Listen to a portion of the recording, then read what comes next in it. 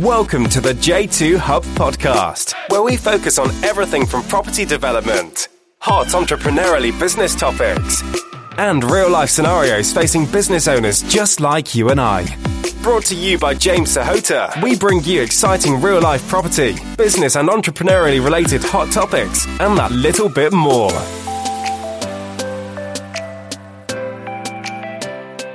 Welcome everybody to another episode of the J2 Hub podcast.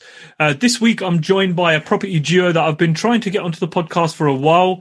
I've noticed them first on Instagram. They were doing some really fantastic stuff. Some great HMOs were coming out there, and I've spotted them a few times in a magazine as well. And I really wanted to get them onto the podcast, get their story here, and get it out to people just to see what can be achieved with some serious hard work, having a great vision, having a great purpose, and knowing where you're going with your property strategy. So today I'm joined by Sanjay and Malkit from Savoy Properties. Welcome, gents. Thank you very much. Hey, James. Thanks for having us. No problems at all. Guys, I'm going to kick off first of all. I want to ask you guys, who were Malkit and Sanjay before Savoy Properties? What were you guys doing? So I had a family business, which I still have. It's a jewelry business that's specializing in sort of Asian jewelry and diamonds and stuff. So that's established for 51 years. And me and Malkit know each other from middle school, met each other at the age of 10, best mates since then. And Malkit can fill you in what he was up to. Yeah, so with myself, I finished uni, finished a master's in 2000. And it was at the height of the dot-com boom. So I got a job in a IT company that was doing phenomenal, riding on the dot-com boom. But once I was there, over those 2 years, what I noticed was you ended up with a lot of people losing their jobs as a direct result. So I saw like grown men crying, being made redundant. I'm like, wow, look at this.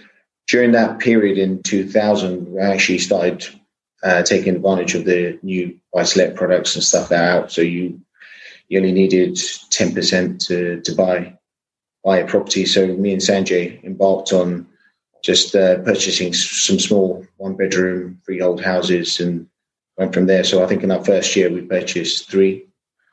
As I progressed through that, I think in 2002 I was made redundant, and it was only at that point that I realised, okay, look, you need an exit strategy here. We need like a secondary income, because you can't necessarily rely on a 9 to 5.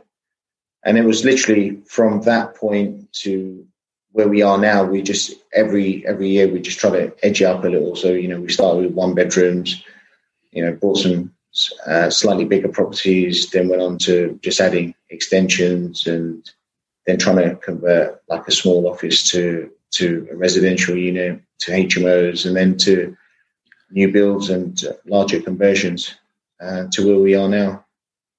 Malkit, is it fair to say you followed the traditional Indian route of going into education, going into university, getting a degree, and doing what the parents always say we must do? Yeah, no, I did. But to be honest, like from my background, no one in my family had actually gone to university. So I just thought, okay, I'll give you some little bit of insight. So Sanjay's from a jewelry background. My parents used to run some small businesses, so we had like off-licensed grocery shops, and we basically had like a parade which they used to run. And I was just like, do you know what? I don't want to be stacking shelves. I don't really want to be doing this business, because I could see how much time it consumed. And I thought I want to do something different. So I pushed myself on the education side. I thought, okay, let me go down this corporate route. So that's what I pursued. And it's only once you start the 9 to 5 rat race, you realize, look, you want to leave, otherwise it just consumes you. Mm-hmm, mm-hmm. So it's fair to say both of you were very early influenced by business, because your parents were both kind of in the business sector. They both ran their own businesses. 100%. That's right.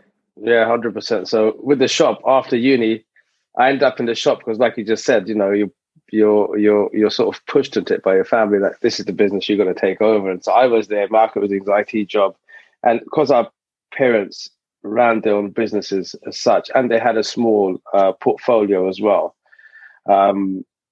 it taught us, and it's not a bad thing, to be honest with you, because you learn the value of money, you learn how business operates, how things work, and you basically get thrown into the deep end. So it's not a bad thing to actually learn how to run a business, because then you just get that model and sort of bring it onto this side and try and see what can I add to the property side, which is why what Malkit mentioned earlier, we've sort of diversified year on year. So we started off with the buy-to-lets, then went to the HMOs, then we went to developing new builds, then we done the office to residential conversions.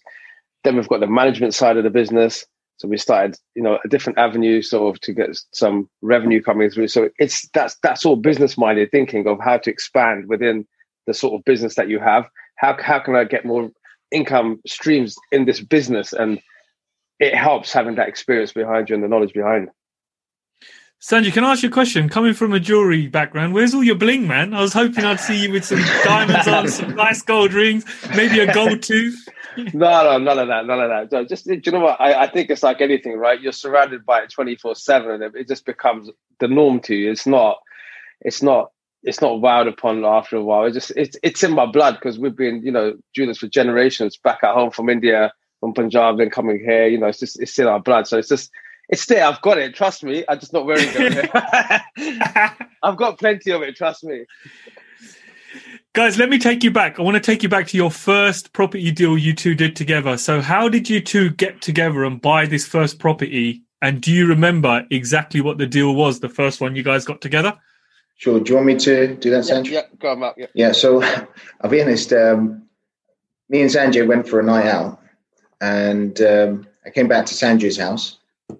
Sanjay, I think he had a few too many. He went to sleep. So I'm sitting there with Sanjay's dad, and he's like, Malkit, do you know what? It's a really good time to get into property. You should have a look. It's, the interest rates are low. You've got these products.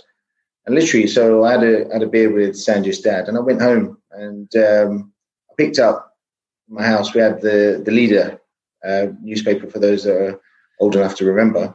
And I just went to that middle section where you have the property bit. I flipped through, and there was an auction. I think it was Athol's auction. They used to be based in Acton.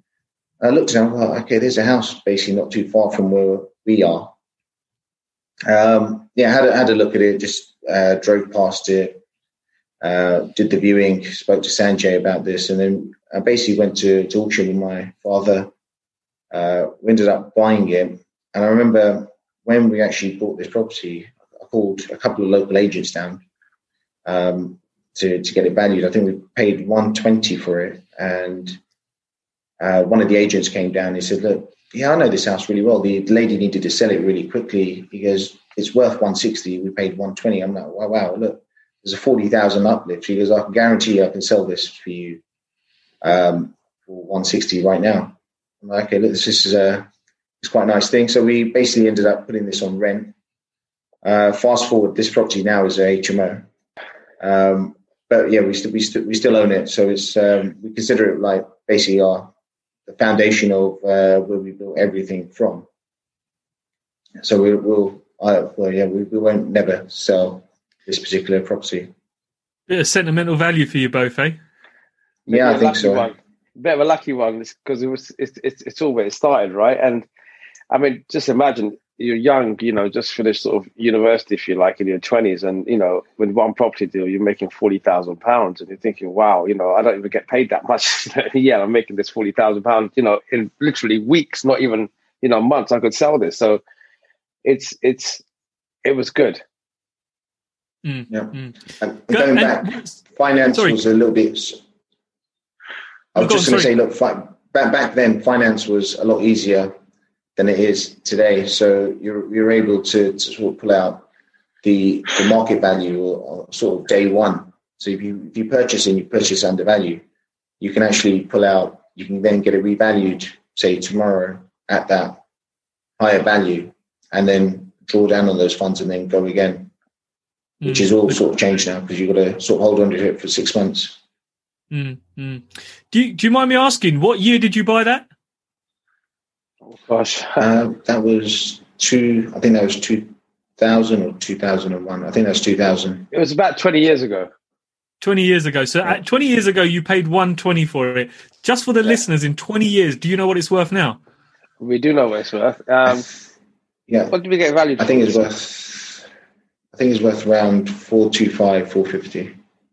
Wow. As not as a HMO, but just as a standard house. Yeah. No, that'll work. Where are you going to get that kind of uplift? It's just for the listeners so they understand that, look, in 20 years, that is a massive, massive increase. Yeah, 100%. And it's a belief we have that properties double every 10 years anyway. And, proof's in the pudding. So you can see that, from 120 in 10 years, it'd be worth 240. In 10 years after, it's 480, which is, we're saying about 450-ish anyway. So it's thereabouts. Yeah. So in another 10 years, you expect it to double again? Hopefully. Let's see. Guys, tell me, you're known for HMOs. Why did you pick the HMO strategy? Okay. So basically, I had a cousin who was a NIC, EIC electrician. And I remember him going around to some of these. He used to basically do the condition reports on properties. And I remember him coming back saying, I've been to this guy's HMOs. I'm like, okay, what's that? And he explained it. So basically like a multi-let property in Shepherd's Bush. And this guy turned up. He's driving like a Bentley convertible. He's friends with like John Terry. He owns like 12 of these houses in Shepherd's Bush. I'm like, wow. He goes, literally, this is all he does. Well, actually, it sounds good. So we started asking around. HMOs been around for sort of generations. There's just different elements to it. So we had a look at stuff online that was available. We met people that were renting HMOs. One thing we noticed was a lot of people were either focusing on DSS HMOs or student-let HMOs. And we noticed that professional sector was being neglected at that point. So this is around 10, 11 years ago. We then basically looked at our own portfolio and said, okay, which of these properties can we convert to a HMO? So we took that step, converted one, and you didn't have the platforms at that time to sort of rent it. So you didn't really, spare room, I don't think, existed at that point. Rightmove, Zoopla doesn't really account for it to be rented because there's nothing down to rooms, it's only to studios. So we created this first HMO and then tried to use, I think we used like Gumtree and some local agents to try to rent it. We ended up renting all the rooms, and all of a sudden, rather than one income from this property, we were getting 6. So it was literally from that we thought, okay, look, we can build a business around this. Mm-hmm. And Sanjay, let me ask you this. What's one thing you love about the HMO strategy and what's one thing you hate about it? Oh, that's good questions, actually.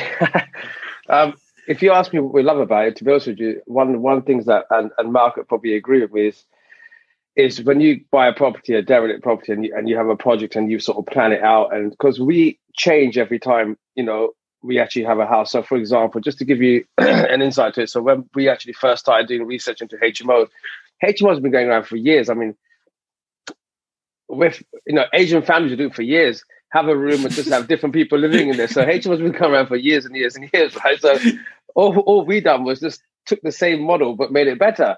And what we thought was that, what kind of property would we want to live in? The first thing is we want our own toilets, we want our own showers. So, we made sure that we had ensuite rooms because it's obviously nicer and cleaner when you have your own bathroom, right? And no one's waiting, outside banging the door for, a tenant to come back out. Can you be quick? I've got work, etc., etc. So it cuts the problems down. But just designing that and then adding to it each time. So, for example, now we have the 3D wall paneling. We have intercom systems where you can open the doors. We have video intercom systems. So planning it and then actually seeing the finished product at the end is probably the most satisfying part out of everything. I know you're going to expect me to say the money, but it's not the money. It's actually the finished product, which you look at because you're like, some houses. We just done one recently, and we've literally doubled the square footage of the house. And the way we've done it, the way the planning was done, the whole thing worked really well. And by the time it's a finished product, you look at it and you're actually proud of the actual house that you've made, the product you've done. And that's probably the most satisfying. The worst part of it, I would say to you, is probably if you need to get the council involved, the planning side of it, because sometimes it could be, if you're going to do more than 6, you go for 7 or 8 bed, it becomes too generous. And that's probably the part that we don't really like a lot. I don't think there's anything, because the tenants we get are really good working professionals. The time that our team takes to build it is fine, because they're our team. So that's all sort of a smooth ride, if you like. Obviously, you have your hiccups like what we got now with coronavirus, and materials become less, and coming out of the EU, the material price is going to go up. That's things that you can't really help. But it's only when you're dealing with the council sometimes. Like we've got a few which are 7 beds, 8 beds, 10 beds, and that's where the councils can take a bit of time and just be a bit more strict, shall we say, in the polite way. I think that's a great answer, man. I was imagining you were going to say, I love the cash flow and I hate managing the tenants, because that's generally the two things to say. Yeah, but I thought I'd be nice, right? And just tell you from the other side. That's the obvious answers. That's the obvious answers. Look, it's a business. So you're in business to make money, right? So it's not a charity. We're here to make money. But I think you get to a certain stage where the money aspect of it is there. You appreciate it, but then it becomes more about your unique product, Savoy's product. What is Savoy's providing for its landlords? What's it providing for its tenants? The brand becomes more important than the actual money itself and everything else. And the passion is the brand. And I think that's where we are today. Savoy's is the passion. Mm-hmm, mm-hmm. No, great answer, man. I'm with you. I absolutely love creating the product myself as well. And kind of when it's finished, you're twiddling your thumbs and you're thinking, what am I going to do now? If there isn't one to start straight away, it's kind of like, I've done the hard work now. I'm a little bit bored. Exactly. I mean, it happens not just with HMOs. I mean, I'll give an example of one of our sites what we won an award for, and Malkit will talk you through it in a bit more detail. But basically, I mean, we put our heads together. We bought a commercial unit, not so far from where we live. It was a shop downstairs, and it had I think it had 2 floors upstairs. And the whole parade of this shop, no one's gone into the loft. So we had the idea of going into the loft, creating a 6-bed HMO at the top. And it came with a garage, detached garage. So behind the actual shop, you have an alleyway. So it's like an access road, if you like. And just on the other side of the access road, it's a garage, detached garage, really big garage. And we split it from the title on the outset and put planning in, and we end up getting a permission to make it into a 2-stroke 3-bedroom muse house, and it was a garage. Nice. So just to show you that when you're doing things like this, that's where you're most happy. Yes, it's going to make us money. I'm happy about that, obviously, but it's the idea that you're actually doing something new and something that you haven't done before, and it's actually worked.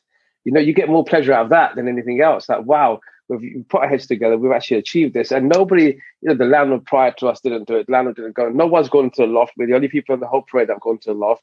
No one imagined we'd get planning for the garage at the back. We got, so it's that satisfies you more than anything else. I'm guessing that was like a little bonus for you both, right? When that happened? It was a bit more than a little bonus. I can almost imagine the neighbours saying, "You guys must have known something I didn't. You probably knew someone in the council. You guys have probably paid someone a little bit of money to do this for you." But little did they know you've actually used your head. No, exactly. So that's that. I think when you look, everybody gets into business, like I said, to make money. But then when you get a bit more comfortable and you have a bit of passion behind it, it can take you really far. And I think it's important to not just be in something just for the money. You need to have passion for it as well. And with that, with a vision, with the passion, you'll always go further than the person that's just in it for the money, because they're not going to think 10 steps ahead and think out of the box, if you like.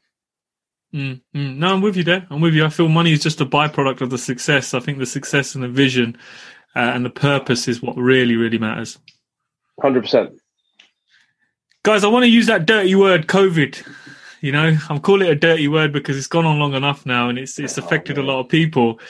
You guys, with the number of tenants you've got and the HMOs that you've got, how has this affected you with, say, empty rooms? How have you dealt with viewings? How have you dealt with tenants? I'll start and then I'll let Malkit. Well, go on, Malkit. You take over. Go on. I don't know if you saw basically on our Instagram post. So we're quite firm believers of embracing technology. So I think a couple of years ago we started a lot of the virtual tours. So they're very interactive. So basically, as we're doing at HMO, we used to get a virtual tour done, get it hosted. We had at that point we had tenants that were coming from, let's say, Canada or Kenya to the UK, because the areas that we're based around is near Heathrow, Stockley Park. There's a lot of business hubs just around there. So we were focusing primarily on that Heathrow side of things. So we embraced technology. We brought in these virtual tools. We had international tenants contacting us rather than FaceTiming and taking around the property. We used to say, look, have a look at this virtual tool. It's on the first. This room's on the first floor on the left-hand side, etc. So, but what happened was during lockdown, we weren't really allowed to do any viewings. The empty rooms that we had, when we had people contacting us through the various portals, we were messaging them back. Okay, look, yeah, we can rent you this room. We're not really allowed to do viewings at the moment, but have a look at this virtual tool. So I think during that I think we weren't really allowed to do viewings for probably 2 months, and I think we rented somewhere around 30 rooms during that bit, just using that technology. On the impact of COVID, did it have an impact on us? Yes, I think it had an impact on everyone. But what we found was we had a lot of tenants that were in contract, were not within their exit period, but said, look, we've lost our jobs. These are like Virgin, ASG, that's people working at British Airways, people working at the airports, the hotels that surround the airport. They contacted us and we said, okay, look, that's completely fine. Look, if you want to leave, I'd rather you leave than stay in a property that you can't afford to pay the rent. And then what me and Sanjay did at that point was we worked pretty hard to get these rooms rented. What we found coming out of COVID was the product that we've got. They're all en suite. We embrace a little bit element of self-contained, so they contain little kitchenettes, but there's no cooking facilities. They have their own inside the rooms. We have their own fridges and stuff there because we didn't really like that aspect of shared fridges and some food go missing and the disputes that come with it. What we found was a lot of people either downsized from studios and one beds to our HMOs, and the ones that are in the old-fashioned sharing a bathroom with 6 people and sharing a kitchen with 6 people, those guys then upgraded to our model of property. So coming out of COVID,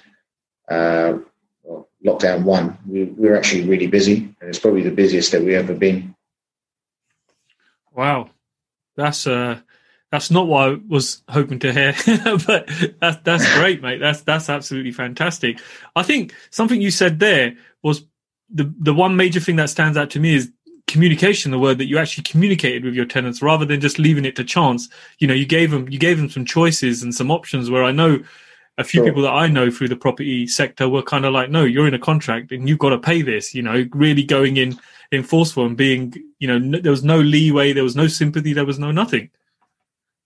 But it comes back to what Sanjay said. So we had this discussion because when coming start of March, we were really nervous. A little bit of background, just that period. So previously, we've been around 20 years. We're doing HMOs for, say, over 10 years. But we were always been using local agents to try to manage our product. What we found was they couldn't give the service that we requested. And like you, as you know as well, with your product, it's you make it in such a way you understand how it's supposed to be managed, how it's supposed to be rented, and you find that service, it's not everyone shares your vision. So me and Sanjay, come 1st of March, we actually went the Savoy's route. So we branded ourselves as Savoy's Properties, and we went like me and him it was just me and him initially, just full time. So okay, let's do this. We were going to build our team based on this. And it was a crazy time to sort of start, because this is when all the issues started. That first month, you had like people being laid off. I think March and April we were just being inundated with emails, messages, can I have a rent reduction? I want to leave. And we were just firefighting this, and we said, okay, look, we've got to stick at this. We're going to make it work. So it was quite a challenging period, but we worked with them. Coming back to your point, I think you have to work with people, because some of these people that we let go said, okay, look, go. They've actually now come back to us and said, look, do you have another place? Look, my factory's restarted, or my office is now going to be going, or school that we're at started in September. So a lot of these guys have come back to us and were happy with the way that we handled the situation initially, and have come back to being our tenants again.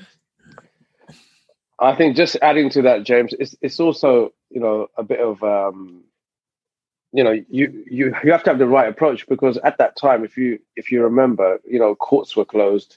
You couldn't serve anybody with any sort of notices or any action to leave or anything. So either you're sat there with a room that's not generating you any money, with somebody who's openly told you I can't afford it, or you just be decent and say, okay, fine, if you can't afford it, it's fine, you can leave, and they leave, and you can get somebody in there that's going to pay you rent. So there's a bit of business sense behind that as well. But communication is key.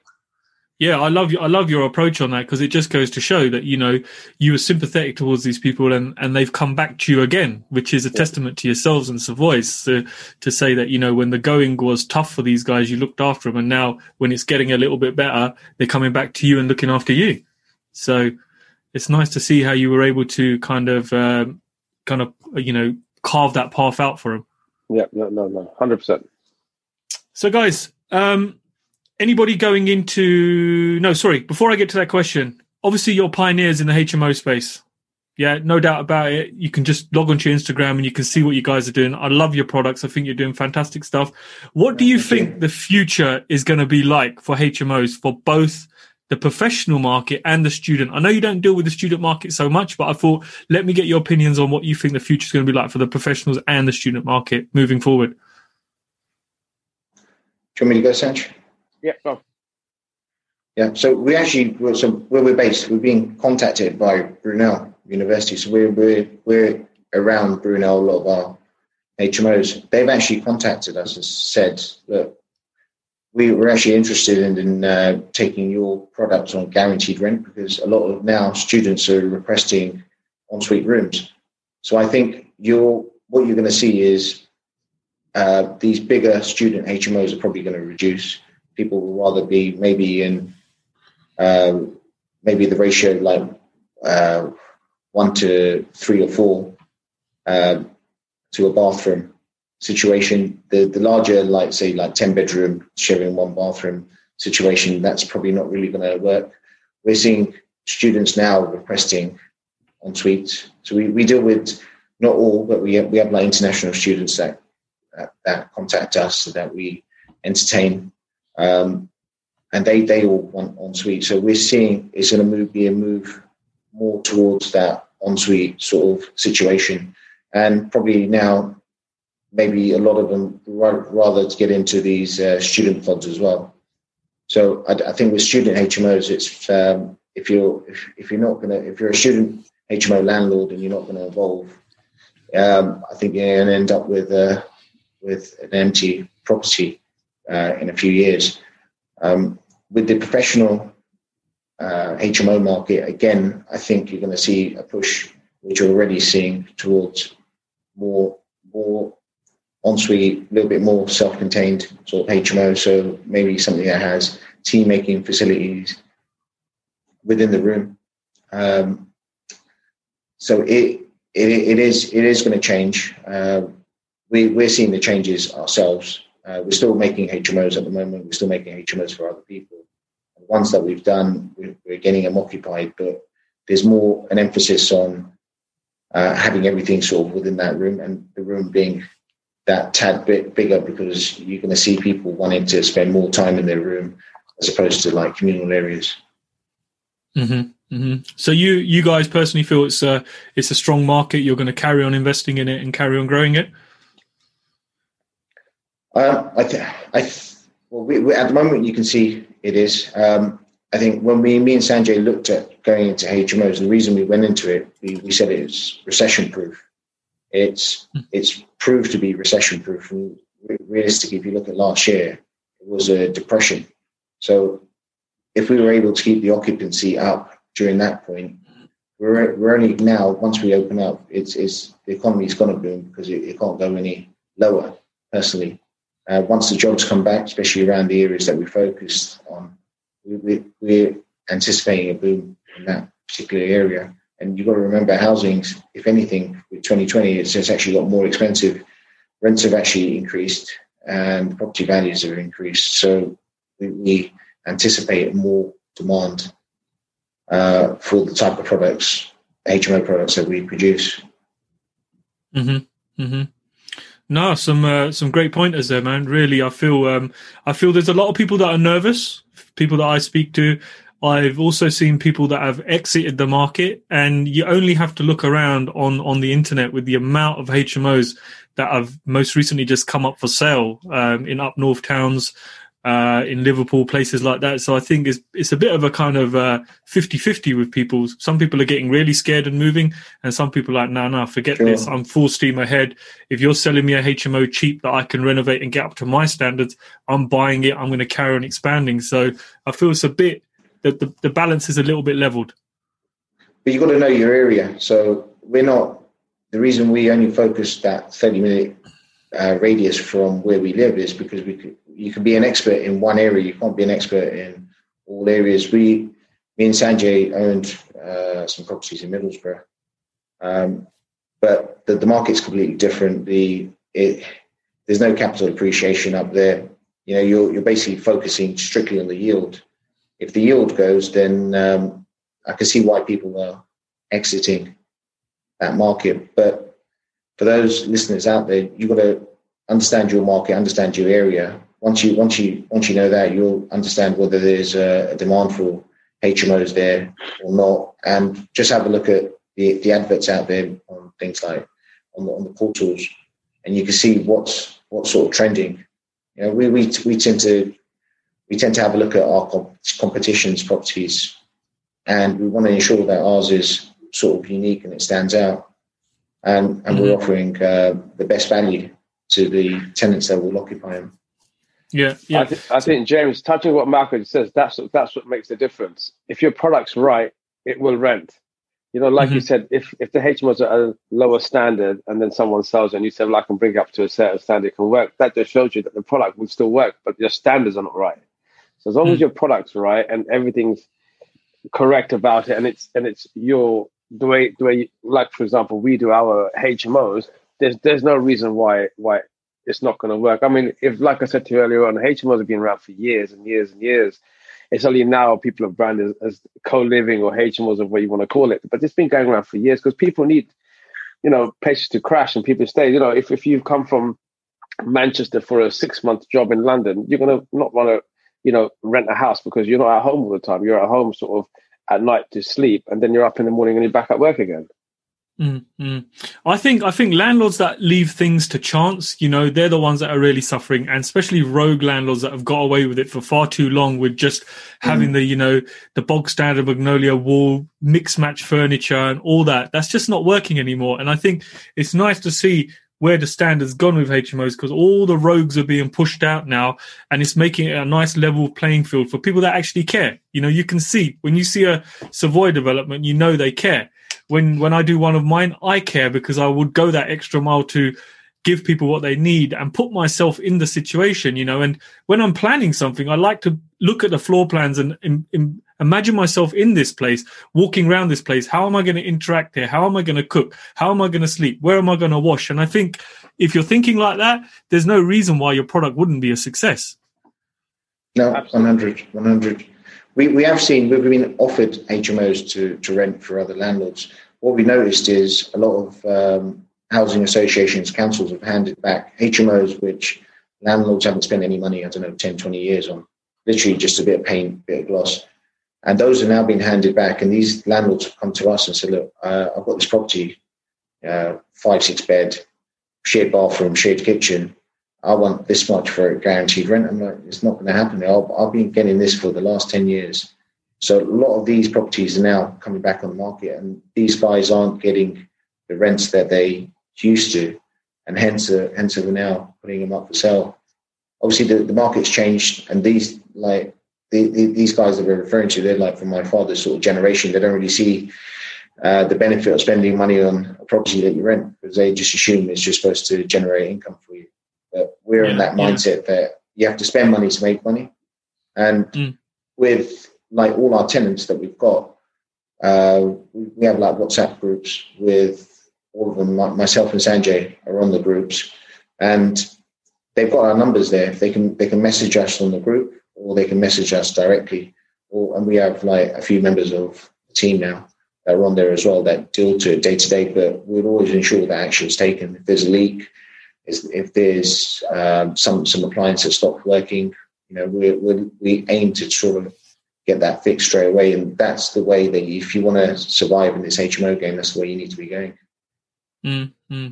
Guys, with Article 4 being in most London boroughs now, how does that affect you? Does it stop you from investing? Well, not does it stop you from investing? How has it impacted you guys when you're now looking at a potential deal or a property to convert into a HMO? So, James, how it generally works is we're quite quick from purchase, development, and then refinancing coming back out again. Now, if you're buying an Article 4, you've got to go through planning, and like I was mentioning earlier, you always have hiccups with councils try and do it. So that takes a lot of time. So we try and stay out of the Article 4 areas generally, unless there's like, we acquired a recent property, the one I mentioned, that we doubled square footage, and that was a HMO in an Article 4 area. So it's already got a license. We don't have to go through the planning process, et cetera, et cetera. So that's quite a no-brainer, if you like. You purchase it, you develop it, make it your 6th bed, get a new license, and you're off. But generally speaking, if it's Article 4 area, we try and stay away from it purely down to the time it takes, and there's no guarantees. No, I agree with you. Sorry, I was just going to say one point to add.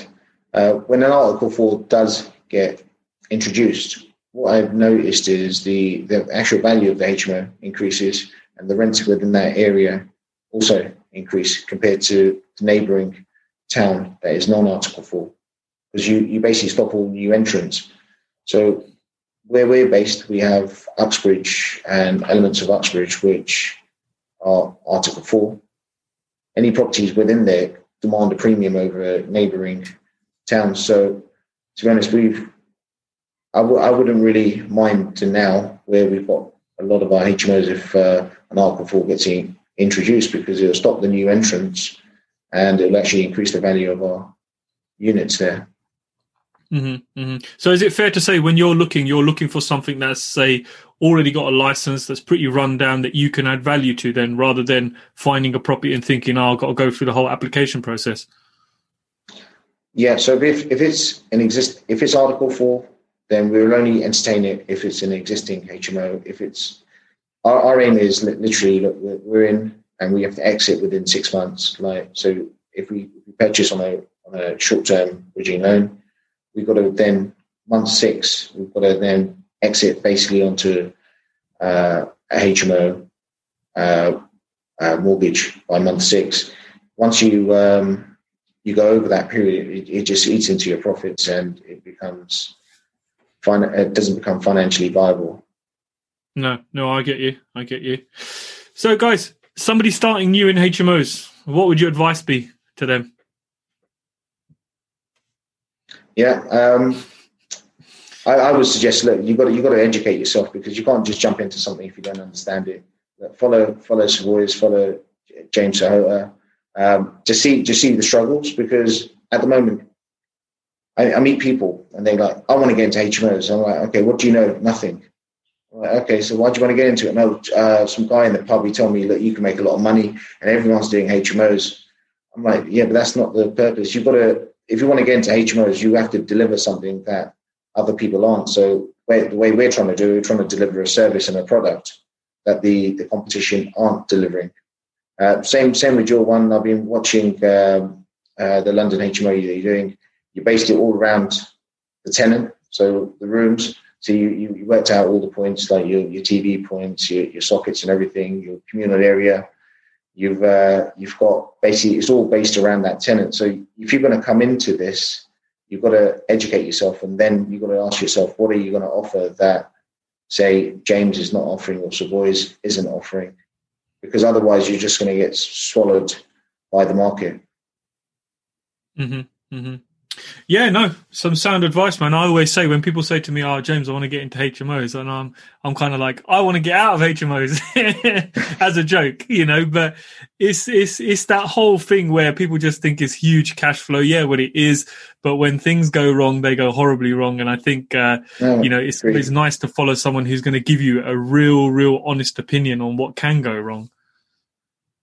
Yeah, no, it's not a fairy tale. It's not easy.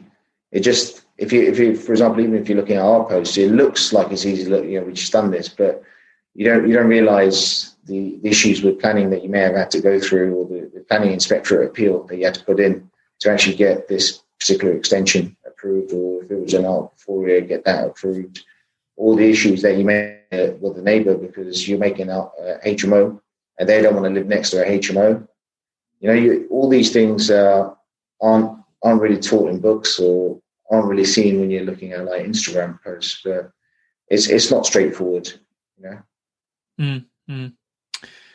Guys, I want to move it across to branding. I asked you about branding earlier. I said you're all very nicely branded up. And, I've seen those two cool little minis you got over on your Instagram. And I wanted to ask you, how important is branding to you? And do you think it's helped you guys in a positive way? And what has the brand allowed you to do? And has it attracted anything that it didn't attract before? I think this one's probably Sanjay's the mastermind behind the company and the logo. So I'll let him answer this one. So the idea, like we spoke about earlier, James, was we had agents managing properties for us, and we weren't really convinced that they could do a better job than us. So Savoy's always been in the background. We sort of created the logo. As you can see, it looks like some buildings, and the brand sort of put a lot of time and effort. Me and Malkit, we sort of went back and forth with a few options, and I suppose with the brand, what happens now is we've got our sort of signboards up on properties that we own, just saying managed by Savoy's. And what it's done is, like I was speaking to you about earlier on, is that when you diversify, so we've now opened up the doors to manage other landlords, HMOs, or even flats or houses, whatever it may be. And Sanjay, sorry, before you go into that, can you tell me how the name came about? So we had a few options, and I think this one just sort of stuck in our head. Savoy's, obviously, look, you have obviously Savoy's is a big name anyway. The whole world knows about Savoy's, right? So it's just a nice sort of savvy name, if you like. So we thought Savoy's is quite nice. It has a nice ring to it, if you like.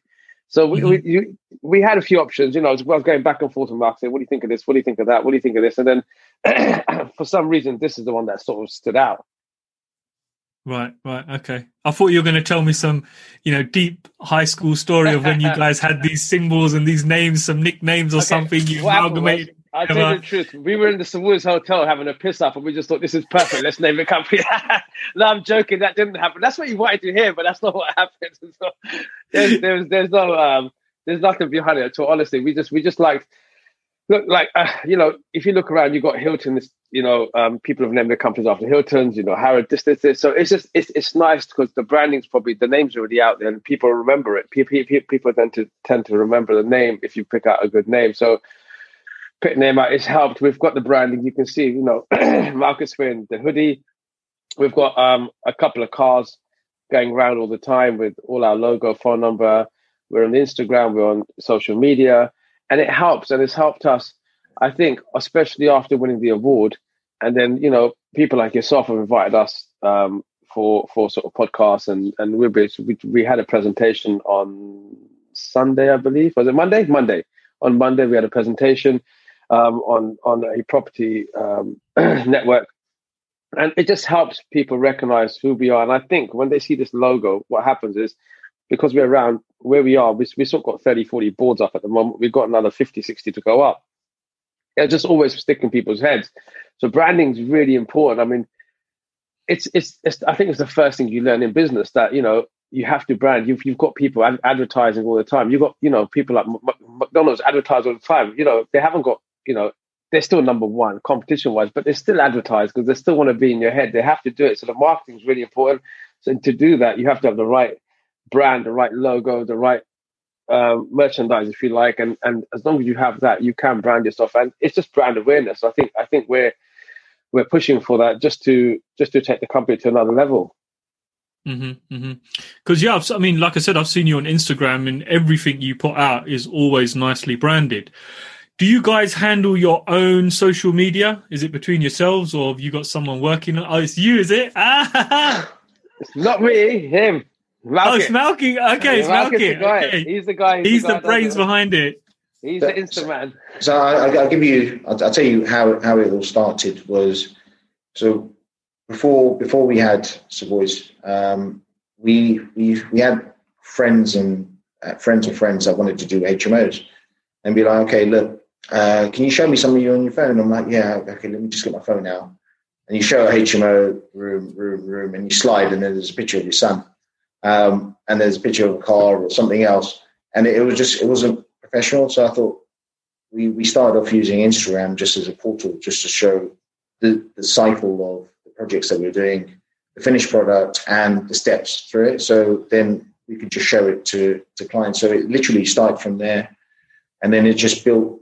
It's built up quite a lot of traction since, and we've picked up quite a few followers and a lot of interaction. We've actually met people now that we do business with. These are like the guys that do like the photos, staging, virtual tours. So it's actually quite a good way of interacting with people. And then we've also got quite a few clients now that are under Savoy's, and we look after the development and management of their properties. So the brand started, am I right, you saying it started at the beginning of lockdown in March? That's when we rebranded it. Okay. So we still had Insta, it was going through a different company name. So we rebranded it. That's when we bought everything in-house. So in March, we bought everything in-house, we rebranded everything to Savoy's. And that's where it was literally 110% to Savoy's itself. So now, even when we got sites, we put our signs on top of our sites just for recognition, so people know. You're not on the hoarding. We have signs there. Mm-hmm. People know it's a Savoy's development. So you're just literally pushing it from everywhere. But yes, it all started. It rebranded in March, but we'd been going sort of a year prior to that, maybe even 2 years. Yeah, because I was going to say, starting in March and growing the account, that's a massive growth in less than a year, isn't it, really? Yeah, no, but to be honest with you, it's since March that Malkit sort of put his foot on the pedal, if you like, and the growth has been in those 9 months, if I'm honest with you. Mm-hmm, mm-hmm. So, but just stepping back, just prior to that, so we, 2019, like me and Santi said, okay, look, we're actually going to go for it. The 2020, we're going to let's do this. So we'd putting the brand aside, we'd commit to quite a lot of projects, and coming into it, we're like, okay, look, what do we do? We're committed. Do we stop? Do we give up or hand some keys? Do we hand like if we own it under a certain entity, we just hand the keys back and just fold? What do we do? So this is where, like in March, me and him just banged our heads together. So look, we just got to go for it. Whatever's going to happen, it's going to happen. Look, this COVID is going to be short-lived. It'll be 12, 18 months, but life is going to continue. So we're actually, I think what Savoy's as a brand does is we're basically solving people's problems. So we're solving people's problems locally in regards to the quality of HMOs that we're introducing to an area. And we're also, you may have seen, we've got some sites within the UK, just dotted around, where we're actually doing some conversions, to new dwellings, which will then introduce nice quality housing for the locals in those areas. So, I love what you said there about solving problems. I think when a business solves a problem, I think you're automatically not automatically, but you've got a better chance of being more successful than somebody who's just, like you say, doing it for the money or just doing it for the cash flow. 100. You've got to realise that if you're doing it for the money, you're going to lose interest. So what me and Sanj do is each project that we do, you see, for example, you'll probably do the same. You'll look at the London HMO that you've done. Okay, what did I do well? Yeah, tick, tick, tick. These bits I can improve on. So as you're doing a HMO, then none of them, if you have a look back through like an Instagram account, they'll never be the same because we're always looking, actually, do you know what? We should do this. We should introduce this. When we started off, we didn't have fitted furniture within a property. So, for example, if you're getting a flat pack wardrobe and you're putting it in, it may not fit that area. It may be a little bit too short. There's a little bit, you may have, for example, 10 inches on the side. So actually that could be used. And then you've got maybe a meter above it. And storage is one of the biggest issues in HMOs. So when we came in, we're like, okay, look, people need storage. So best way is let's get custom made furniture for that so we can maximize whatever storage area is available. So if it's a loft room, like you've got the eaves, so you can actually get fitted furniture to fit those eaves going in a triangle fashion up, and you utilize that space. So if you look at our product, everything that we've done is to resolve an issue. Like, for example, we have those fridges within the rooms. We're solving some issues where when we initially started off, we had shared fridges within there. We'll be getting messages. I think James has stolen my sandwich or something. Well, no, James. That sounds about right. Yeah, but you literally need to just resolve people's issues, and don't forget, as we said, look, people have our phone numbers, so they can contact us directly. So if we're getting contacted by someone, we then, okay, look, we need to now resolve this. Even going back on older HMOs, the ones that we did right at the start, we've gone back in there, just refurbed them back up to sort of our standards now. So we've put fitted furniture in, redone. Maybe initially when we started off, we were more focused on the cost aspect. We've come back in there, just updating the bathrooms and stuff as we go along. No, it makes a lot of sense. A lot of sense. Guys, I know we've spoke about all the good stuff. So my next question to you is what's been one of your biggest failures to date? One that sticks out and it really still hurts you every time you think about it? I'll tell you what one of mine is, that we've missed out on a deal. We're trying to buy a site and we just miss out on it by whatever X amount of money, and you think, damn, I should have paid that today because that would have been double. Do you think that's where the ego was a little bit, where the ego says, no, you can't go there, you got to kind of go there, and you miss out a deal? It's financially, don't forget, everybody has a financial limit, and when me and Malkit started, as you mentioned, we had our jobs and we were not given a plate or a bag full of money saying, hey, you got unlimited funds, go and do what you have to do, especially coming from Asian backgrounds, as you know yourself. It's just difficult because your parents don't want to, first of all, they have to have the funds to give you in the first place. If they have it, they're not going to release it all at once to you in the first place. So what we end up doing is saving 100% finances, refinancing it, getting the money that way and growing the business ourselves, because you're turning around at a young age saying to your parents, I can do this and I can do that. And if they're thinking, well, hold on 1 second, is it really possible? Is it really going to happen? So I think it's not the ego, it's the funding more than anything else. So, but it is, because you drive past certain properties that you could have acquired and you think, oh my God, man, look at that now. That's amazing. And it's just, it's not, because don't get me wrong. You end up buying other units that, but that's the only thing that I would say to you. Sometimes you feel, but Malkit may have a different opinion. No, I think me and Sanjay a couple of days ago were driving past one site, which it was a pub at the time. It closed down, and I think this must be like 12, 13 years ago, and I got a local architect, which was a friend of my brother. And I said, look, we've got this viewing. Can you have a look at this? I'm pretty sure we can convert this to 3 houses. Because look, you can just carve this up. It'd be like a terrace sort of house block. And the guy came down, and all he did was just put us off. He goes, no. And that plot sold for 235,000. The guy that purchased it same year with one planning application just got planning to convert that former pub to 3 houses, what we envisioned. And then he sold them all off. And I think he sold them off for 800,000. Yeah. So from 235 and an internal conversion to 800,000. And then what that actually taught us was that you've got to trust yourself. If you don't believe in yourself and believe in your vision, no one's going to do it. And you've got to remember at that point, we were still quite young. And these guys being maybe 15 years older than us, are probably thinking, look, they don't really want you to succeed.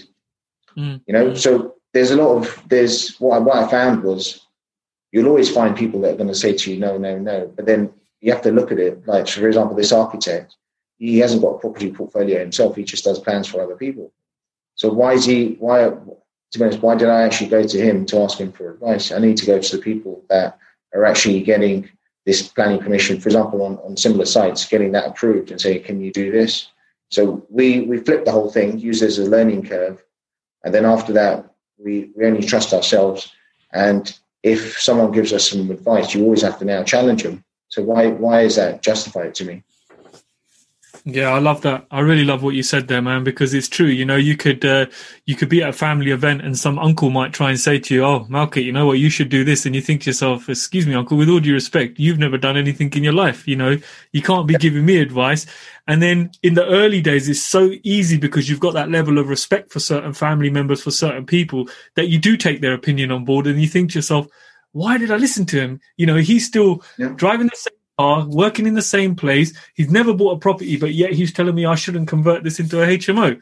So I think it's very important to protect your circle. And I always say that, especially your circle, your mind circle, that you only let certain people in and certain people give you advice, because people will give you the wrong advice because they get a kick out of it, or is a little bit of something for themselves.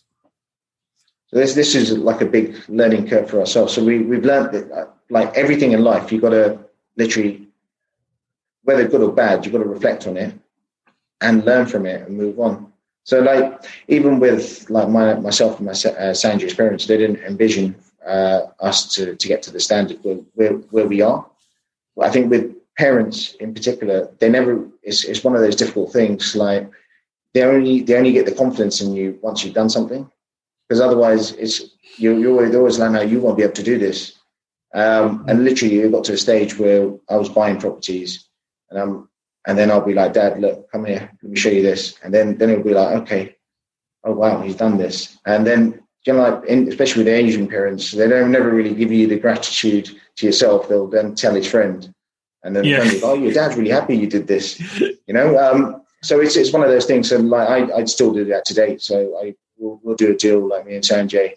My dad, have a look at this. He goes, oh, you did this? Yeah, we did this. And now he's got the full confidence, but it's just one of those things. And it'd probably be one of the same things I may experience with my son. Like, we're so used to like telling him what to do, and when they're ready to stand on their own 2 feet, it's quite a big deal. Some really good stuff there, guys. And to flip it up, what's been your biggest success, property success? Not financially, it doesn't have to be financial. It's just, what's one that sticks out and you think, you know what, that was the one. That's the one. Well, I think as a success. So we actually looked at a site. This was the latter part of 2019. So we saw a site in Burnham. I think we put a couple of posts up. There'll be some more posts coming with it. And everyone looked at this particular site and said, look, you only can get 5 flats out of it. And then myself and Sanjay looked at it. So actually we can manipulate things here. I think we can get 10 flats. So we actually switched it up, converted the whole site into a combination of 2 bedrooms, 5 1 bedrooms, and 3 studios. And we started this during lockdown 1 and finished it during lockdown 2. So that was our biggest success to date.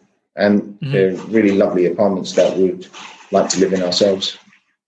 How do you go from 5 to 10? I can understand from 5 to 7, but man, you guys just doubled it. Would you put a whole new house on top?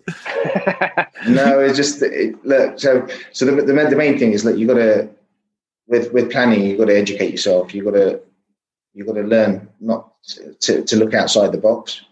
So we've read books on commercial to residential conversions. You see what things are allowed, what isn't allowed. And then you can utilize space around the building. So this is what we did. So it was a phased approach. We did it in sort of 3 phases. So initially, when we were purchasing it, we got the planning permission for 5 flats. That was our exit strategy. Okay, look, and we exchanged on this site. We didn't want to get anything more because obviously then the vendors are going to think actually our site's worth more. We don't have to sell it to them. We've got planning permission for something else. Then we phased it to 8 and then finally for 10. We weren't sure whether we'll get the 10, but we actually did, and that was the cherry on top for us. Mm-hmm. And is that a keeper or is that a seller? I think me and Sanjay have only, I think during 20 years, I think we only sold 4 or 5 properties. Mm-hmm. So that's so everything is anything we're looking at. It's buy, build, and then we rent and we keep. So. Keeping it all for yourself. Do you regret selling any of the 4 that you did sell? Because I often speak to people that have seller's remorse. They think, I should never have sold that one. We were having a conversation again a couple of days ago about one of the units, and at the time we were, if you like, learning. It was a learning curve for us, I would say, probably put it politely, and we should have had a different strategy about it, and if we did, we would have kept it. And the problem we have with that one, we see it quite a lot. So yeah, it hurts that we actually sold it, but it's fine because you got those funds and you bought other properties. So you got to look at the bigger picture. But yes, you're always going to have it because you put all that time and effort into something, you make it something, and you just sell it. Okay, yeah, we made money on it, but our business model is not made. It's not there to sell. We're not sellers. Mm-hmm. We want to build up a portfolio. So when you do have to sell, it does hurt because that's not what you plan to do. Mm-hmm. Mm-hmm. No, I think the only one that we didn't mind selling was the one in Middlesbrough. I think. Yeah, we were happy we got rid of that one. The one in Middlesbrough, we were actually quite happy to get rid of. But the rest of them, the only reason we sold them was we needed funds to other acquisitions, which have then worked out. No, it makes total sense. Guys, brings me to the top of the hour, but before I go, I've got 2 questions for you. What would you give, if you could go back to when you were 18, the both of you, what's one bit of advice you'd give yourselves? Invest in property earlier. Look, on a serious note, I mean, what I would say out there, I'll let Malkit add to it afterwards, but one bit of advice I give to anybody who's starting up, forget HMOs, but properties in general, is if you can afford it, try and go somewhere local to you, something you can see and touch, as opposed to something which is going to be, hundreds of miles away that you can't really manage and, see on a daily basis. I mean, we were talking about that earlier with you, James, and, it's always nice to be able to see your own property, manage it, because, you can always be on top of make sure the property's at a good standard, keep in touch with the tenants, make sure it's a business. So you have to run it like a business. You have to make sure you're quite a little bit hands-on rather than hands-off, just to keep yourself in the loop. That's probably one of the biggest advice I would give, because the issues you have is when it's far away.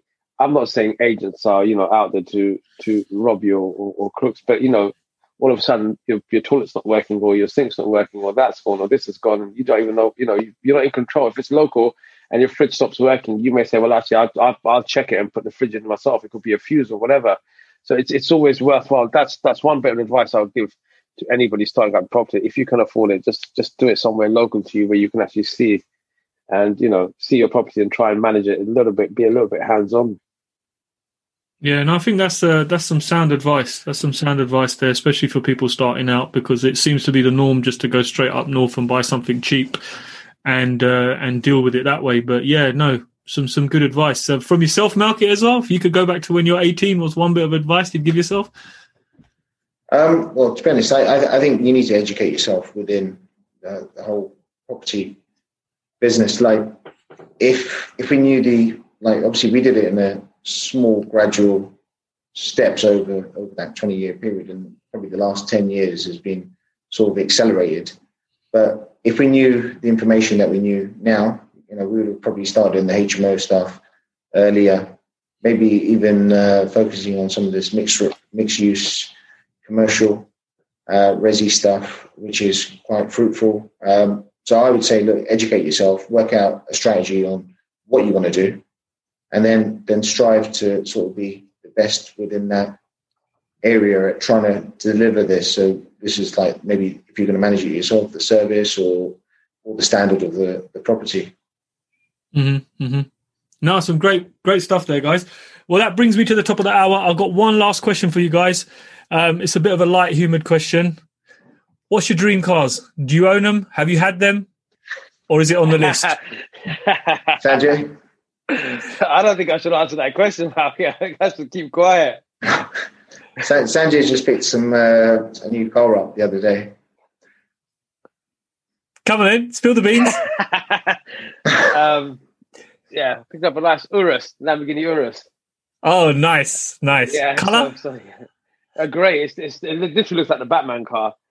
Oh, fantastic, mate. That's a testament to what you guys are doing. So, I asked that question because I want people to see what can be achieved in 20 years, and that's... Malkit is coming. He's got the G-Wagon coming. So he's got a brand new one. He's waiting for the new plate to come out. It'll be arriving in March.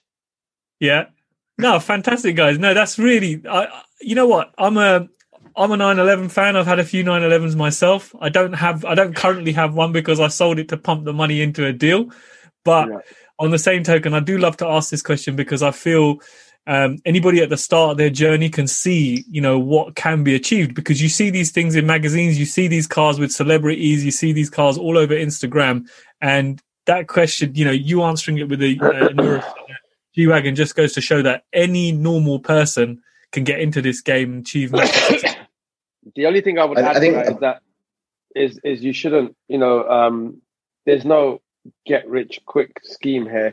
Me and Mark had a conversation about is that imagine we were in our 20s and we had achieved what we achieved today, and how life would have been different, parties and etc.